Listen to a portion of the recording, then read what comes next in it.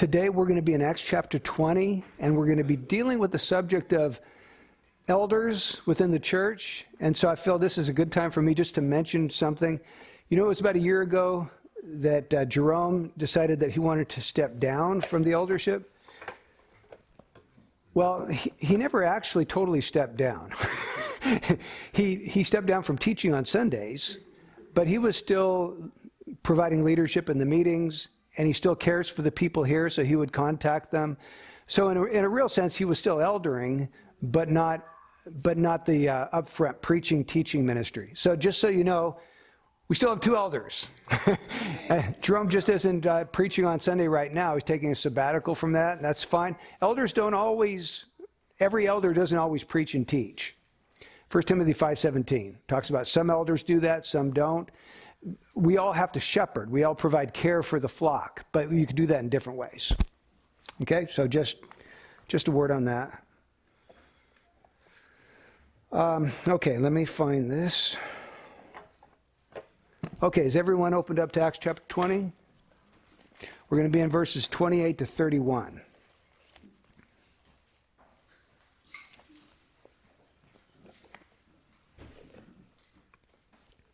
And we're breaking right into the middle of Paul's farewell address to the elders.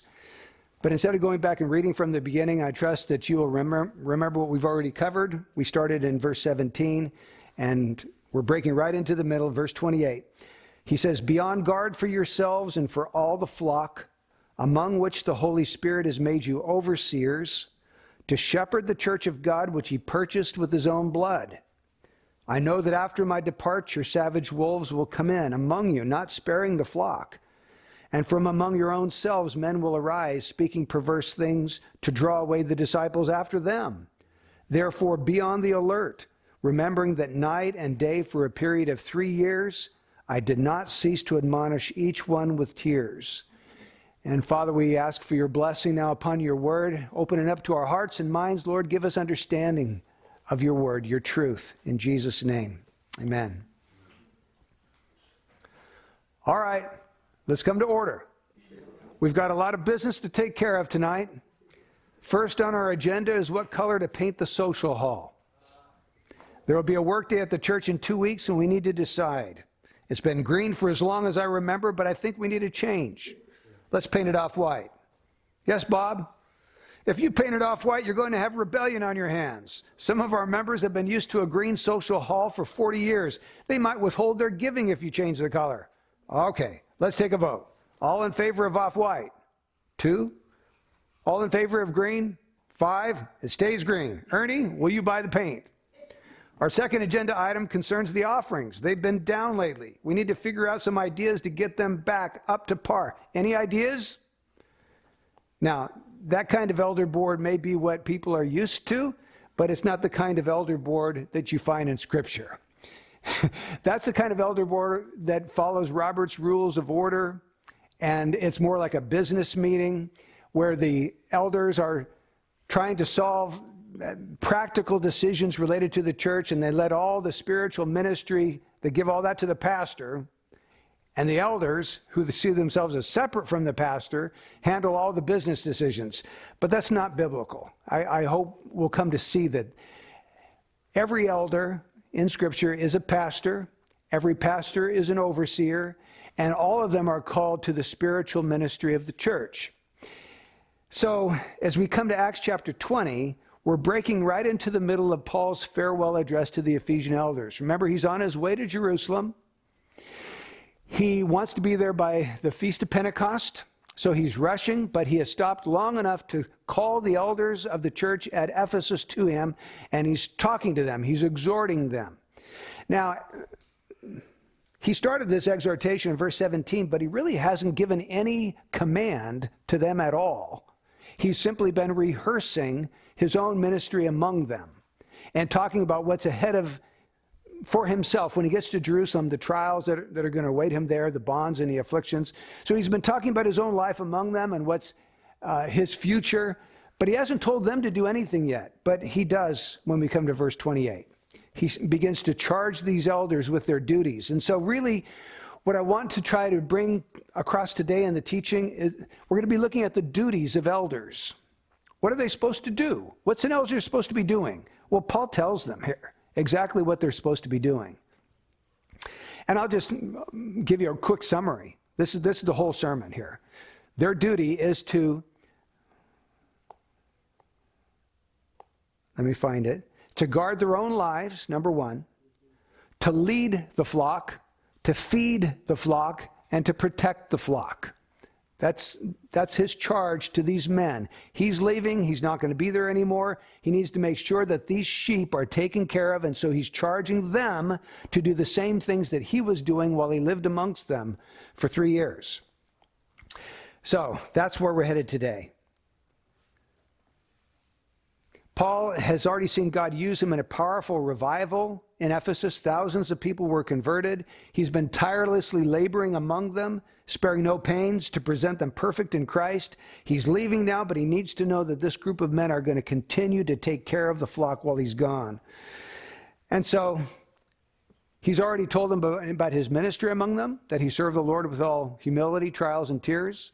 He told them about his commitment to do the will of God, inspiring them to do the same. He told them that his ministry to the lost was that of evangelism. He preached repentance toward God and faith in the Lord Jesus Christ. But his ministry towards the church was that of teaching, not withholding anything that was profitable from them, and teaching house to house and publicly. Okay, so that brings us then finally to verses 28 to 31. And notice there are two commands given. Verse 28 says, be on guard. There's our first one. Be on guard. Verse 31, be on the alert. Be on guard. Watch. Be on the alert. It sounds very similar to what we have in 1 Peter 5 when Peter says, be on the alert. Your adversary, the devil, prowls about like a roaring lion seeking someone to devour. So same kind of thing. Be watchful. Be aware. See what's happening around you. Basically, Paul is telling the flock there that they're going to have to persevere to the end. Paul doesn't just say, well, I've taught you everything you need to know. Once saved, always saved. I'll see you in heaven. See you later. Sayonara. No, he knows that the flock there in Ephesus needs pastors to care for them and to watch over them, to teach them, to exhort them. Yet it might be true that if God has truly saved them, they are going to be in heaven, but that doesn't mean that they don't need spiritual input and spiritual help. And so he's providing that through these elders. So really a summary of everything that I believe about elders is summed up in this one sentence. A church is to be taught, overseen, and protected by a team of co-equal male elders who are also known as pastors or overseers. So if you understand that sentence, you really understand my understanding of what an elder is and what he's supposed to do. I'll just read it again. Okay. Okay, sure. A church is to be taught, overseen, and protected by a team of co-equal male elders. And these elders are also known as pastors, and they're also known as overseers in the Bible. So they're male. I do not believe that the Bible gives the liberty for females to be elders of the church. 1 Timothy chapter 2 spells that out pretty clearly. So these are male. It's also a team. In Ephesus, there was a team. There was a group of men known as the elders that oversaw the church in Ephesus, and their job was to teach, oversee, and protect them. Okay, so let's look at those four areas, the four duties required of an elder of the church. And you might say, well, Brian, why are we even talking about this? I'm not an elder. What does this have to do with me? Well, you're a member of a church, and your church has elders, and you need to be aware of their job towards you, and you need to pray for them because they need your prayers. So it does apply. And in fact, some of the things we're going to talk about, the duties related to elders, every Christian in one sense or another will need to fulfill those duties. Okay, number one, elders need to guard their own lives. Notice what he says in 28. Be on guard for yourselves. He tells them to be on guard for themselves before he tells them to be on guard for all the flock. In other words, the very first thing you need to nail down is that you need to be on guard for yourself. You can't really be on guard for all the flock if you're not first on guard for yourself.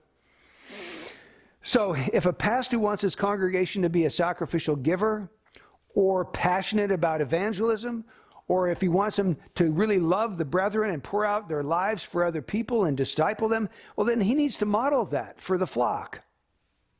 He needs to be on guard for himself. Am I the kind of man, the kind of Christian I would like the rest of the people in this congregation to be? He needs to ask himself that question.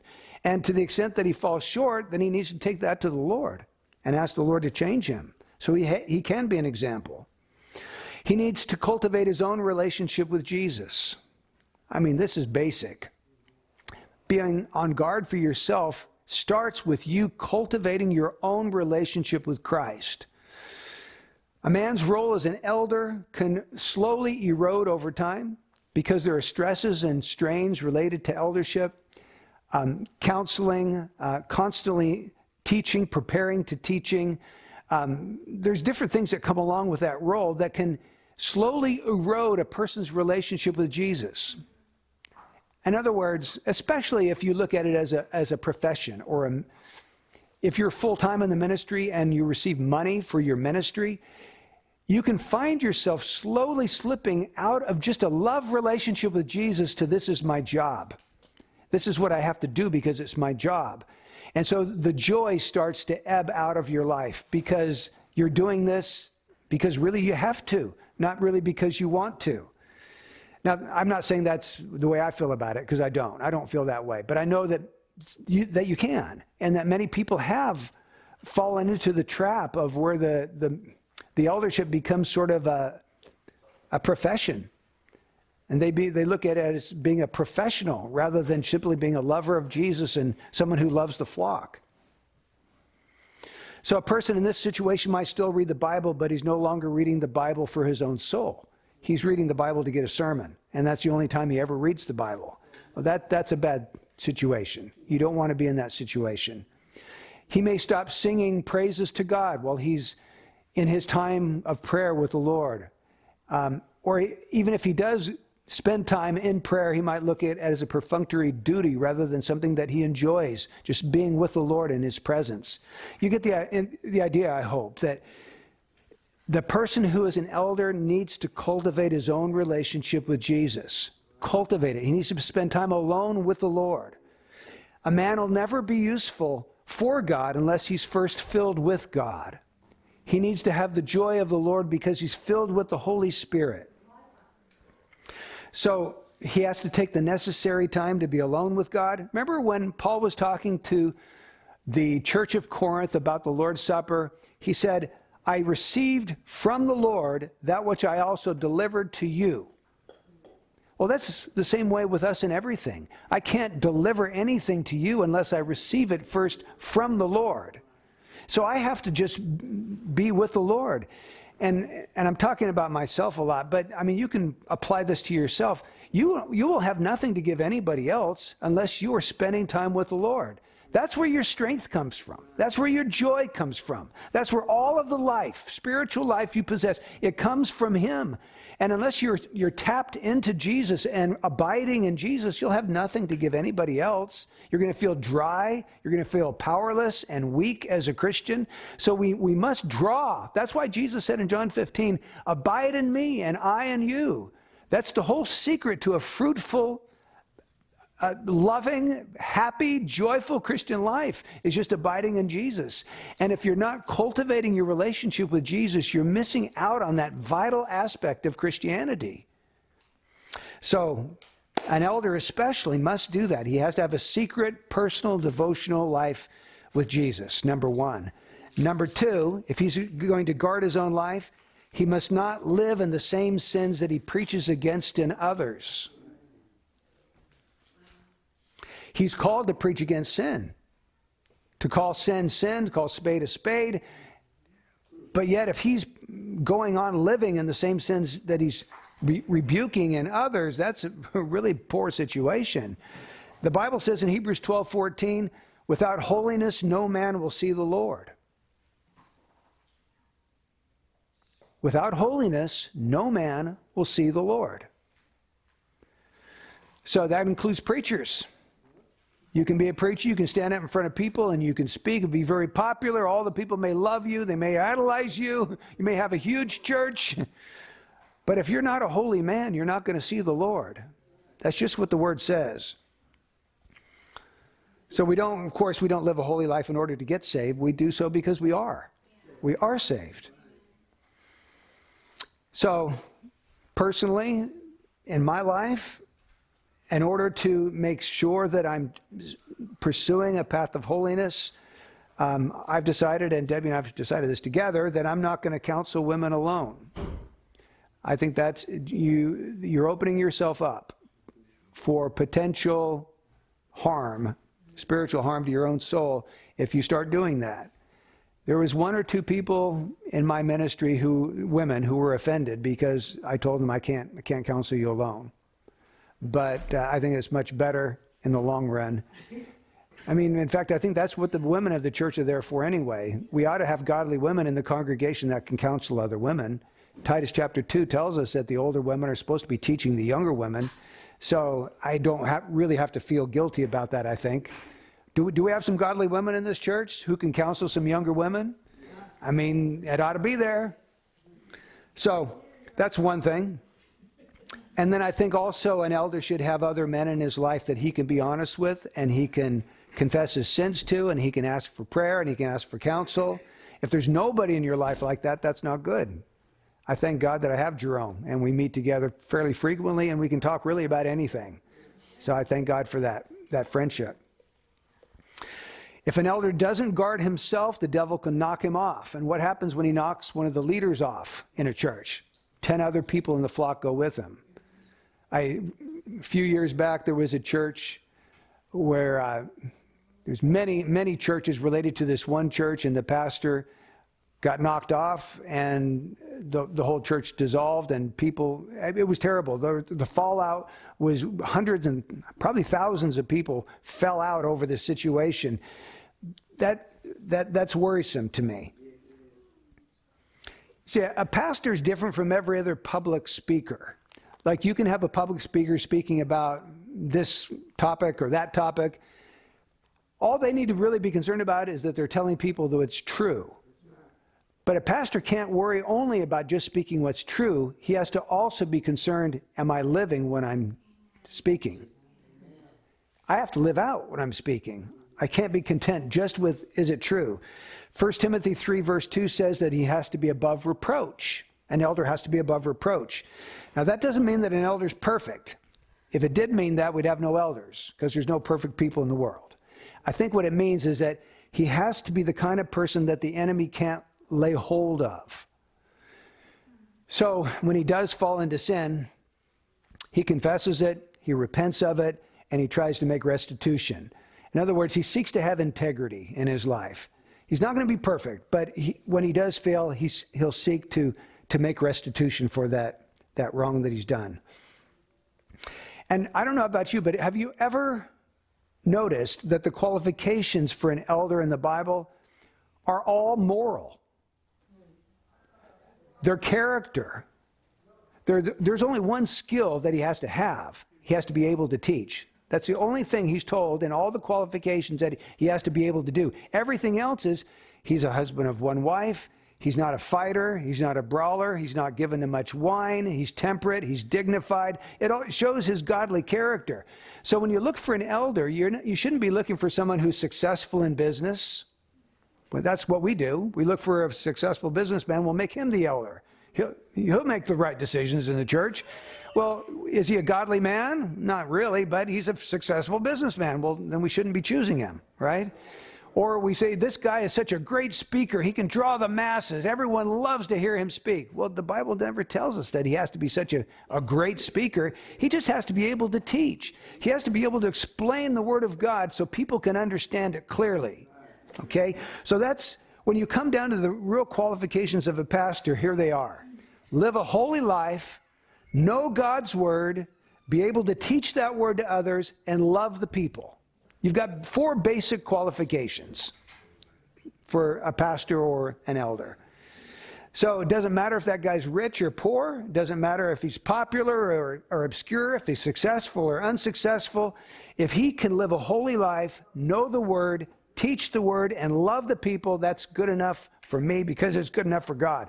That's all really that's required of an elder. So, number one, the duty of an elder, he needs to guard his own life. If you stop guarding your own life, you're in for trouble. Number two, he has to lead the flock. Lead them. L-E-A-D. He has to lead the flock. And notice verse 28.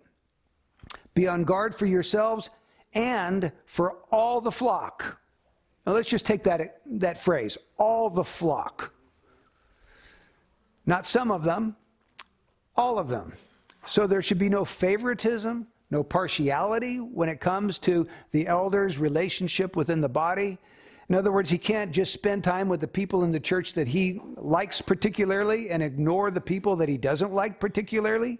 He needs to love and care for all the flock, not just the likable and agreeable and wealthy and smart and funny and encouraging sheep, but also for the stubborn, wayward, disgruntled, and ornery sheep. All the flock need to be taken care of. Now, who would comprise the flock? He says in verse 28, guard yourselves and all the flock. And he explains what he means by flock later. Among which the Holy Spirit has made you overseers to shepherd the church of God. That's who the flock is. It's the church. So the flock is not talking about your next door neighbor who doesn't know Jesus. The flock are those people that love Christ, Christians that are part of a local church. The elders to watch over them. So, see, evangelists minister to lost people. Pastors minister to Christians.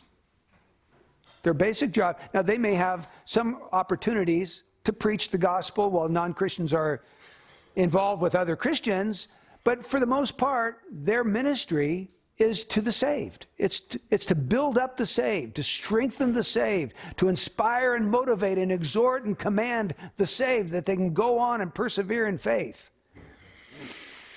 So the flock are those that Jesus purchased with his own blood. They're called the church of God. They're called the flock of God. And this is their sphere of ministry, the church. Now, he also says in verse 28, he says, be on guard for all the flock among which the Holy Spirit has made you overseers. Overseers.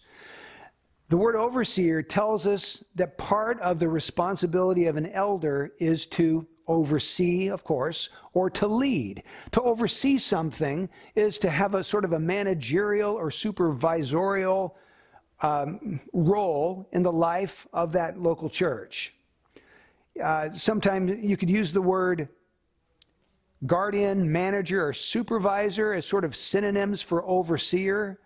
So the overseer was the one in charge of something. In a negative sense, you could even, this is a very negative sense, but you recall that during the times of slavery, there would be overseers. Their job was to oversee all the slaves, and they were brutal and they were heartless. So that's a negative example, but they were in charge of those slaves. And in the church, the overseer is to have a leadership or a supervisorial role. In other words, he's to be leading the flock. He's not supposed to tell the flock, okay, go eat wherever you want today. No, he's the shepherd. He leads the flock of sheep to where he wants them to eat. So he seeks to set some direction for the trajectory of the church. And of course, the only way you really can do that is by seeking the Lord and asking him to show you what his trajectory is. It's not our trajectory we want to set anybody on. We want the Lord's will done in the life of the local church. But overseeing simply means that you're taking a leadership role and you're leading the church. In our individualistic, democratic America, there has been for a long time an anti-authority spirit, and people don't like authority, many people. They're anti-authority, they're suspicious of authority, they rebel at the idea of submitting to authority, but the Bible does speak about authority in the leaders of the church, and that the flock is called to submit to the leaders as they submit to Christ. As I'm referring to Hebrews chapter 13, verse 17, which we're probably going to read a little bit later. So it's part of his job to direct the affairs of the church. Some churches function, they call it congregational. That's the way they organize the church.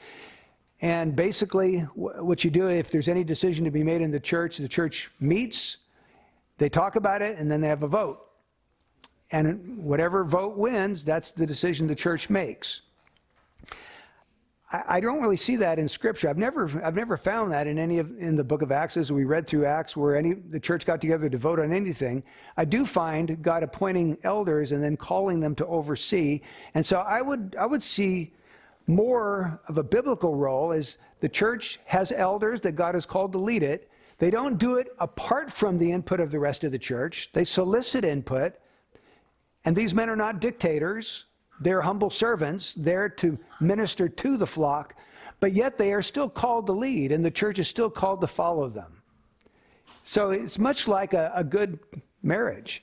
We've got a husband and wife. The husband is called to be the leader of that relationship, but of course he's communicating with his wife. He's getting her input. He's wanting to make a decision that they can agree on together. So it's a symbiotic, close relationship together. The church is like that. The flock and its leaders together are like that same relationship. Here are some scriptures if you've never considered this idea of authority within the leadership of the church. 1 Timothy 5:17. The elders who rule well are to be considered worthy of double honor, especially those who work hard at preaching and teaching. Now, did you notice the word rule? Elders who rule well. It carries a connotation of having some authority to direct the affairs of the local church. Or 1 Thessalonians 5:12. But we request you, brethren, that you appreciate those who diligently labor among you and have charge over you in the Lord and give you instruction. There's that word also. They have charge over you in the Lord. Denotes some authority that goes along with this role that God has given them, this ministry to you, that you are to follow their leadership. Or Hebrews 13:17. Obey your leaders and submit to them, for they keep watch over your souls as those who will give an account. Let them do this with joy and not with grief, for this would be unprofitable for you. So the role of overseeing carries with it some authority to lead the flock, and the flock are exhorted to follow, just like sheep follow a shepherd. Of course, this doesn't mean you do anything a pastor tells you to do. If pastors tell you to do something that's not biblical or is not moral, then you reject what they say and you probably go find another church, unless they're willing to repent. But if you've got godly pastors who really want the will of God, I don't really see that to be a problem.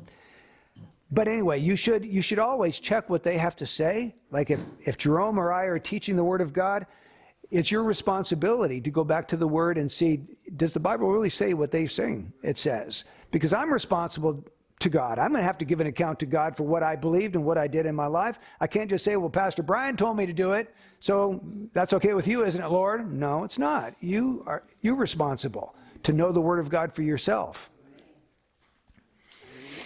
Okay, he also says back here in Acts chapter 20 that the Holy Spirit has made you overseers. Let's just stop and think about that. Who made them? Who makes a man an overseer? The Holy Spirit does it.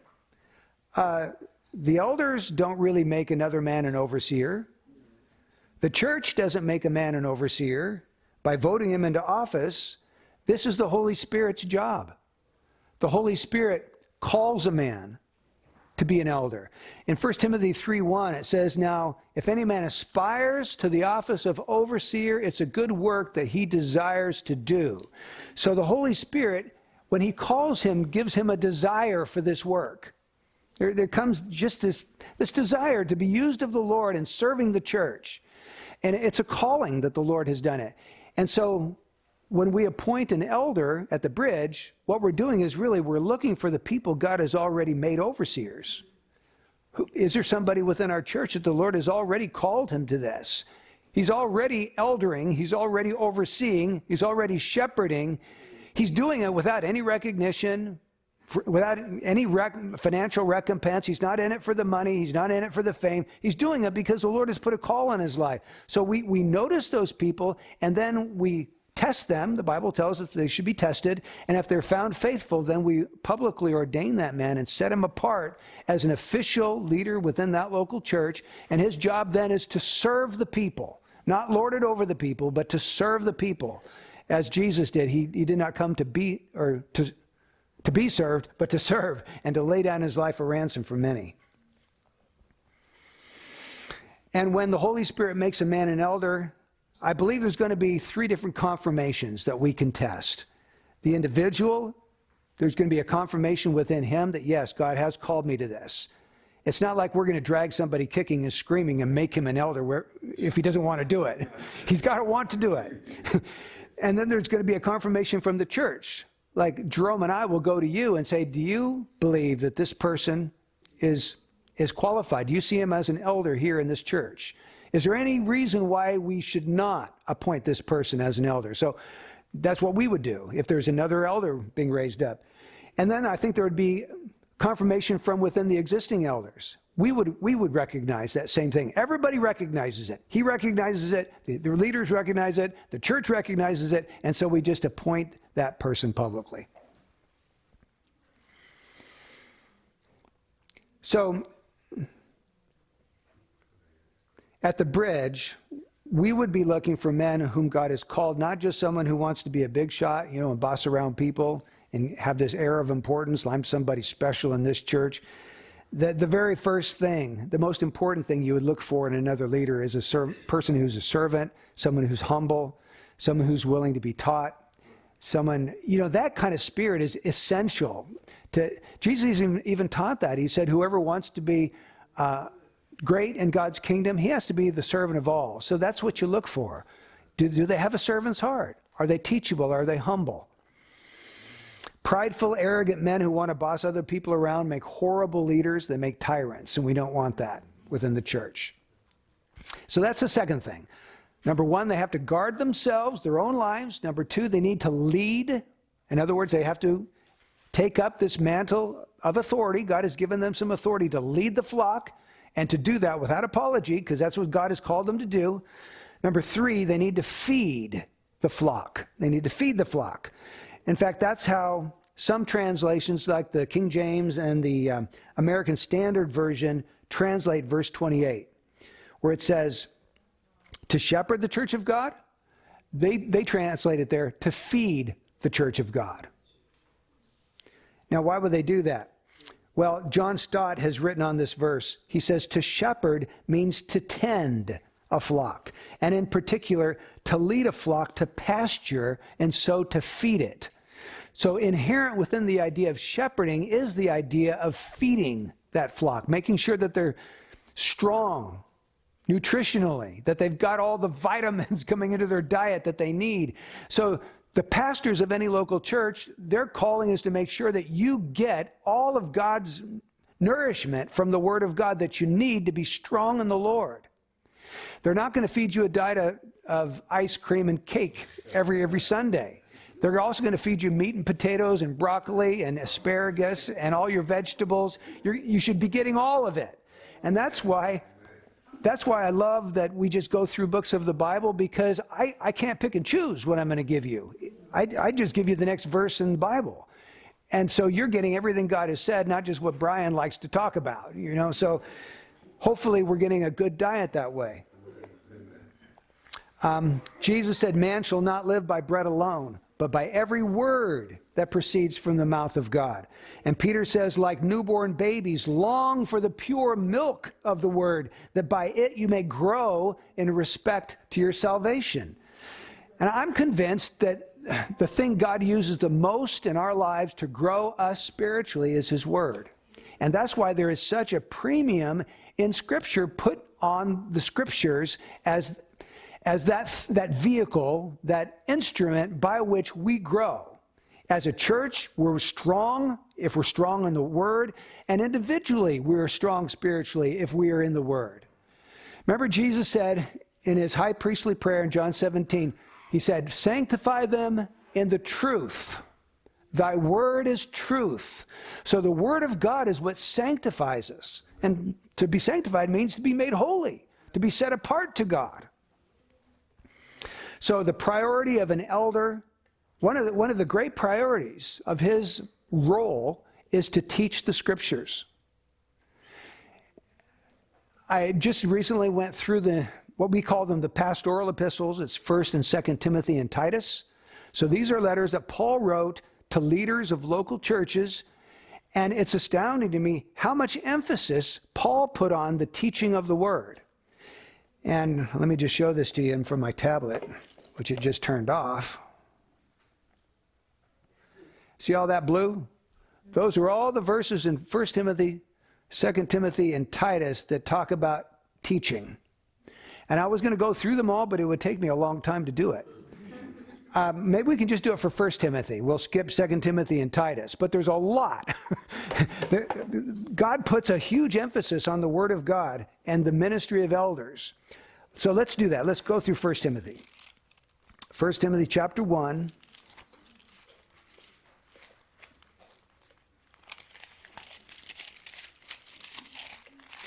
Okay, we'll start in verse 3. As I urged you upon my departure for Macedonia, remain on at Ephesus so that you may instruct certain men not to teach strange doctrines. So he's to be instructing certain men not to teach strange doctrines. In verse 5 he says, the goal of our instruction is love from a pure heart and a good conscience and a sincere faith. Again, he mentions our instruction. In 1 Timothy 3 verse 2, he says that an elder must be able to teach. In chapter 4 verse 6, he says, in pointing out these things to the brethren, you will be a good servant of Christ Jesus, constantly nourished on the words of the faith and of the sound doctrine which you have been following. So he is to point out the things that make for sound doctrine.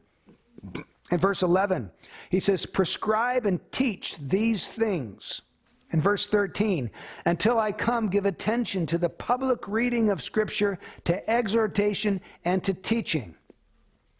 In verse 15, he says, take pains with these things, be absorbed in them, so that your progress will be evident to all. In verse 16, pay close attention to yourself and to your teaching.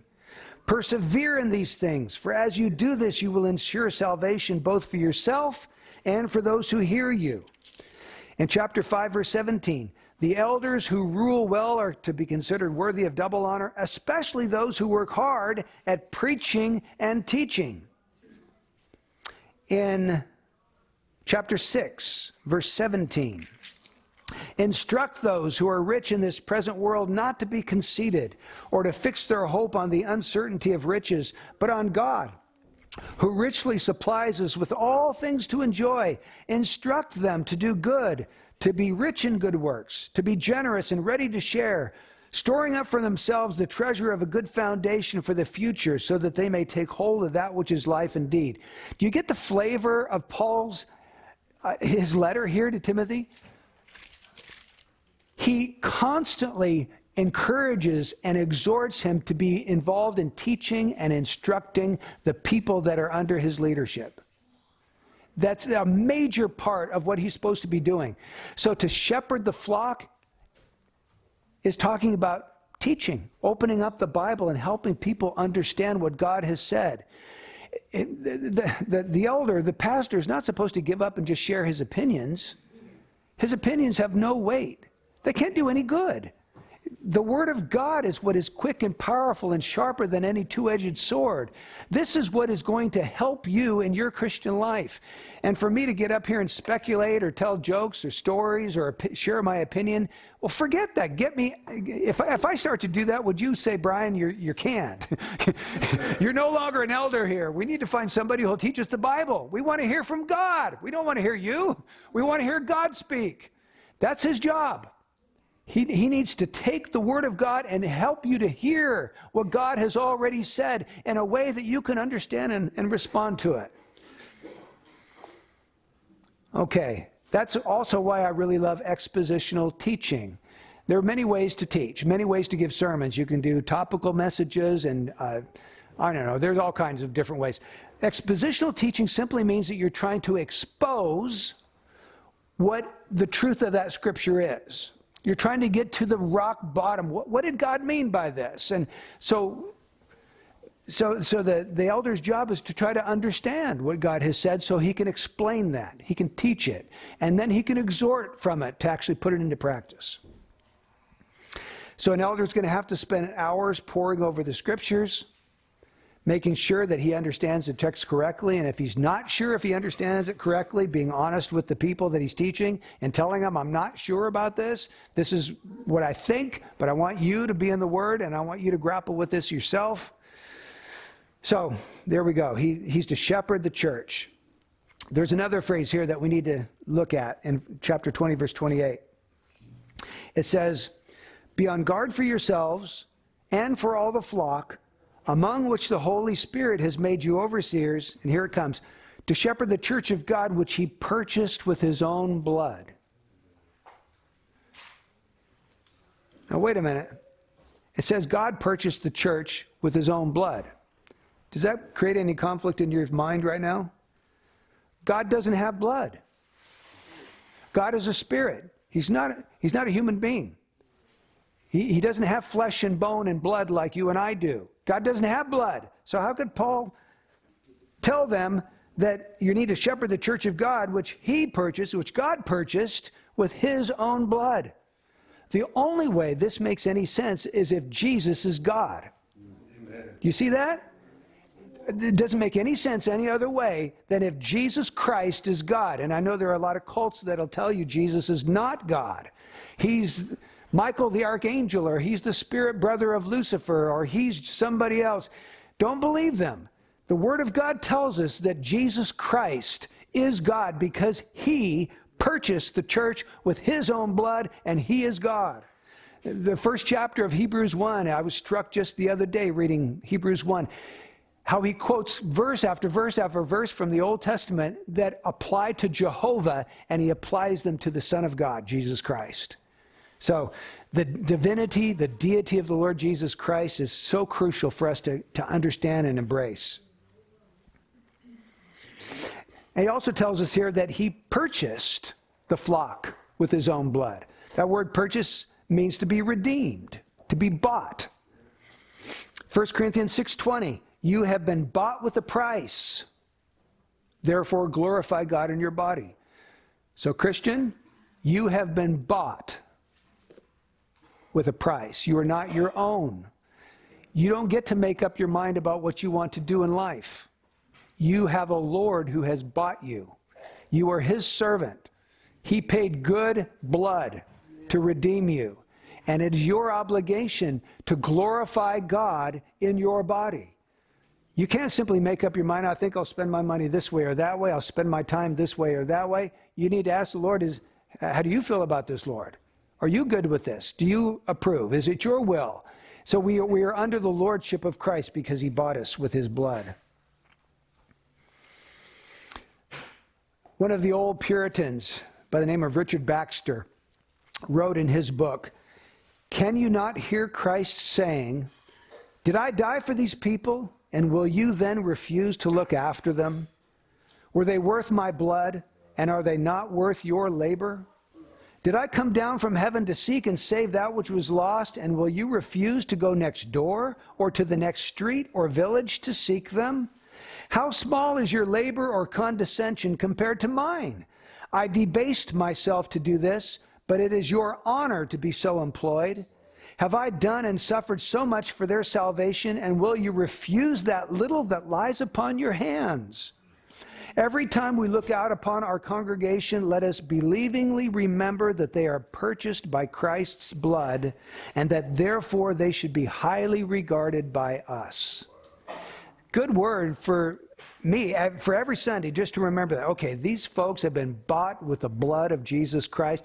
At an infinite cost to the Son of God, they were bought. I dare not play fast and loose with his word. I dare do my utmost to try to deliver the word of God as sincerely and as honestly and as truthfully as I possibly can. These are God's people, bought with his blood. Okay, number 4, elders must protect the flock. He tells them, be on guard, be on the alert. And those two things are like bookends to this section. Be on guard comes at the beginning. Be on the alert comes at the end of this short 4-verse passage where he's outlining the duties of elders. They show us Paul's primary immediate concern. He tells us that, in verse 29, I know that after my departure, savage wolves will come in among you, not sparing the flock. So savage wolves are going to come in from the outside of the church. But then he says, and from among your own selves, men will arise, speaking perverse things to draw away the disciples after them. So there's going to be savage wolves coming in from the outside, but there's also going to be men from within. And it sounds like men from within the elders. That's how it sounds to me.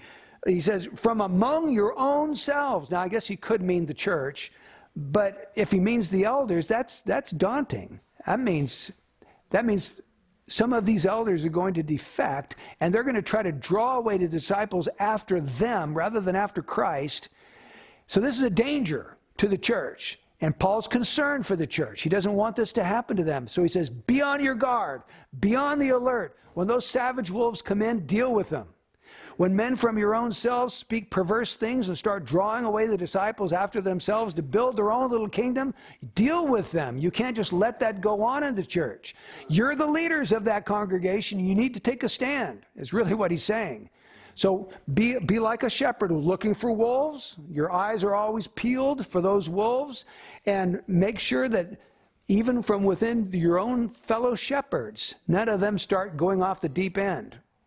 That you're watching out for each other, and that you may have to rebuke a fellow elder if that starts to happen. So that's the danger. Now, interestingly, almost all animals have some way to defend themselves. God has built it into them. Porcupines have quills. Skunks have stink bombs. Deer can run really fast and get away from their prey. Bears have claws and fangs. They've all got something. What about sheep?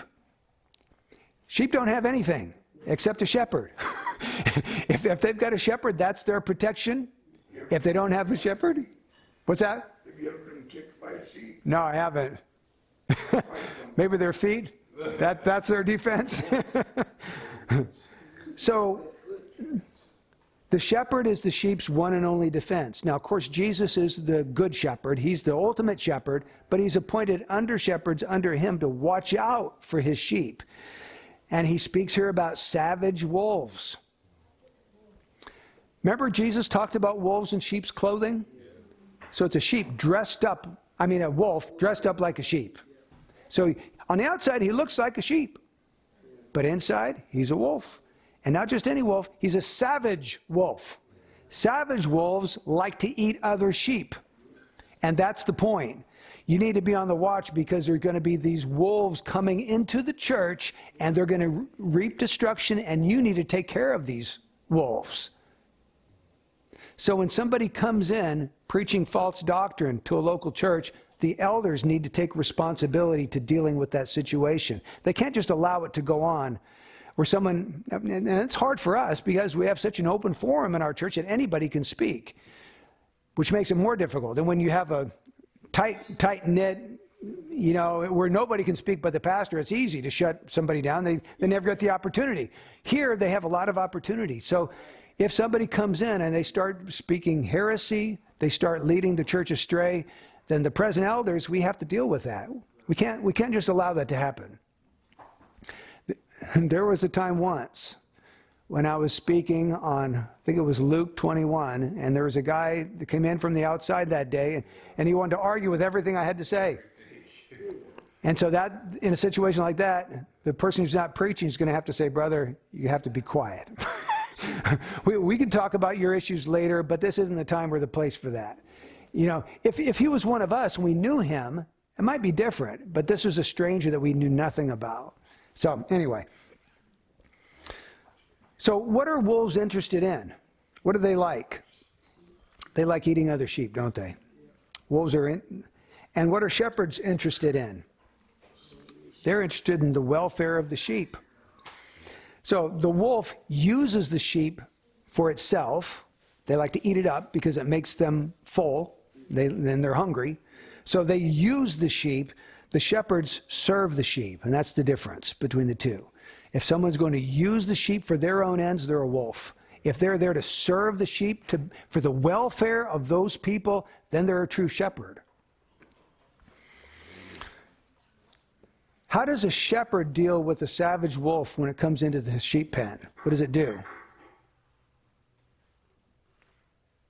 And we don't know.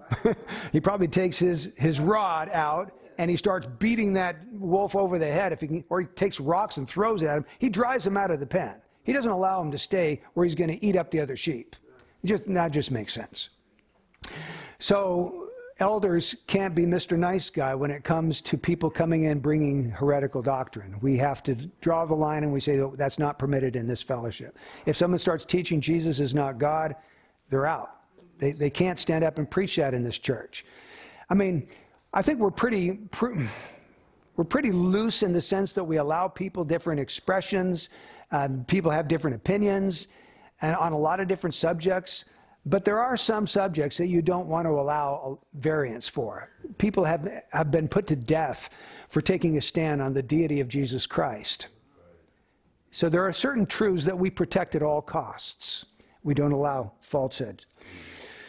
Then he goes on in Acts 20, verse 30, he says, "From your own selves men will arise." So from the midst of the elders, or at least the church at large, men are going to arise speaking perverse things. So this is heresy. This isn't sound doctrine. This is perverse. And their whole objective in this is to draw away disciples after them. They want a following. Instead of wanting these people to be in love with Jesus and follow Jesus, they're wanting them to follow them. They're wanting a name for themselves. And so we have to deal the same way with people like that. They're not to be permitted. It only takes one drop of poison to pollute a glass of water, right? You don't have to pour in 4 ounces of poison and 4 ounces of water. Just put a drop in. And it only takes one drop of heresy. It's like that one bad apple. It starts to spoiling all the other apples.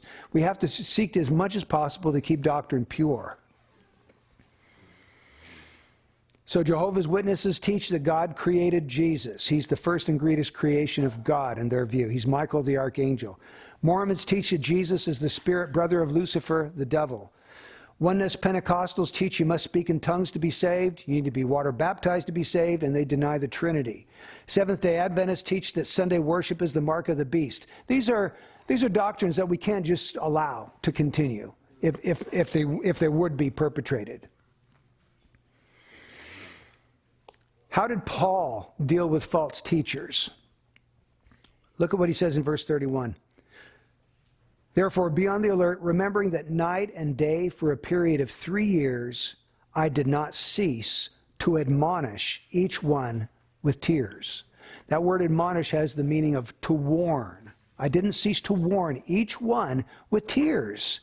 So, I mean, he felt what he was saying. And he expressed it. And you get the impression of Paul that he sincerely loved the people, and he spared no pains to make sure that they were growing in their faith in Jesus Christ.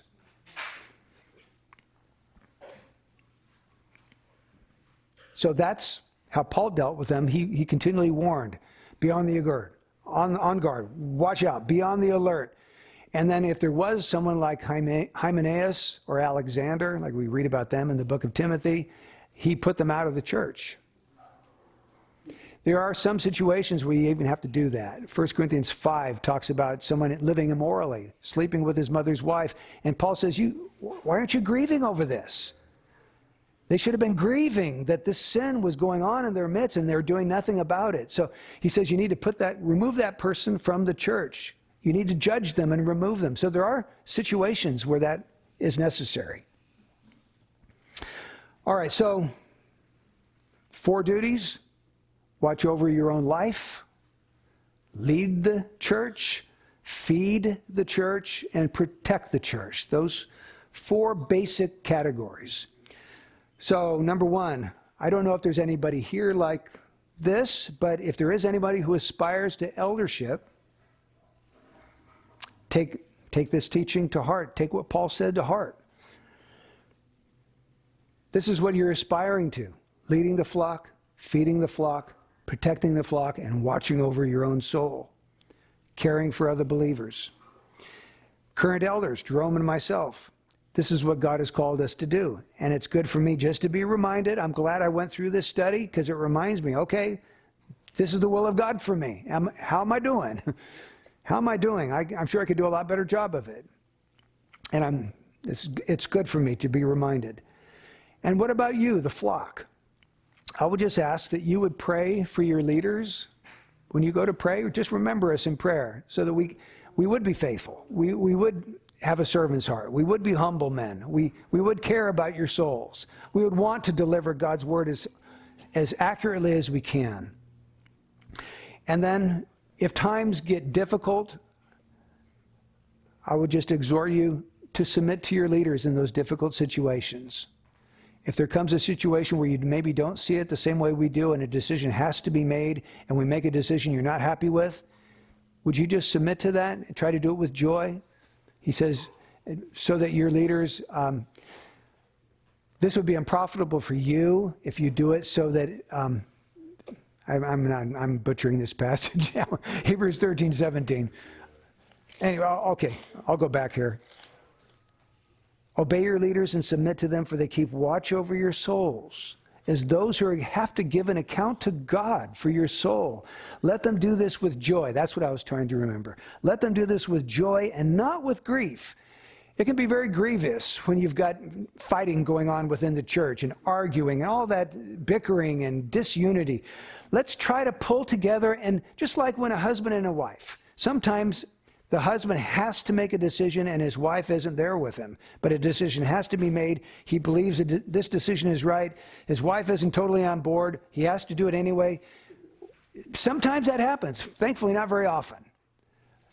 But it's incumbent, I think, then on the wife to do the best she can just to support her husband. She can talk to him about it, of course, and maybe she'll be able to persuade him not to do it. But if he's persuaded, I've got to make this decision, then just do your best to support your husband in that decision. Same way with the church. That's it. Amen. Amen. The end.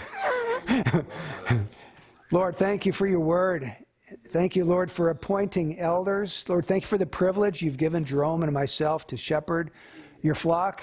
And I know that, Lord, we're not perfect at this. There's areas where we can do better. Help us, Lord, to be good and faithful men. I pray that you'd raise up other elders in the future, Lord.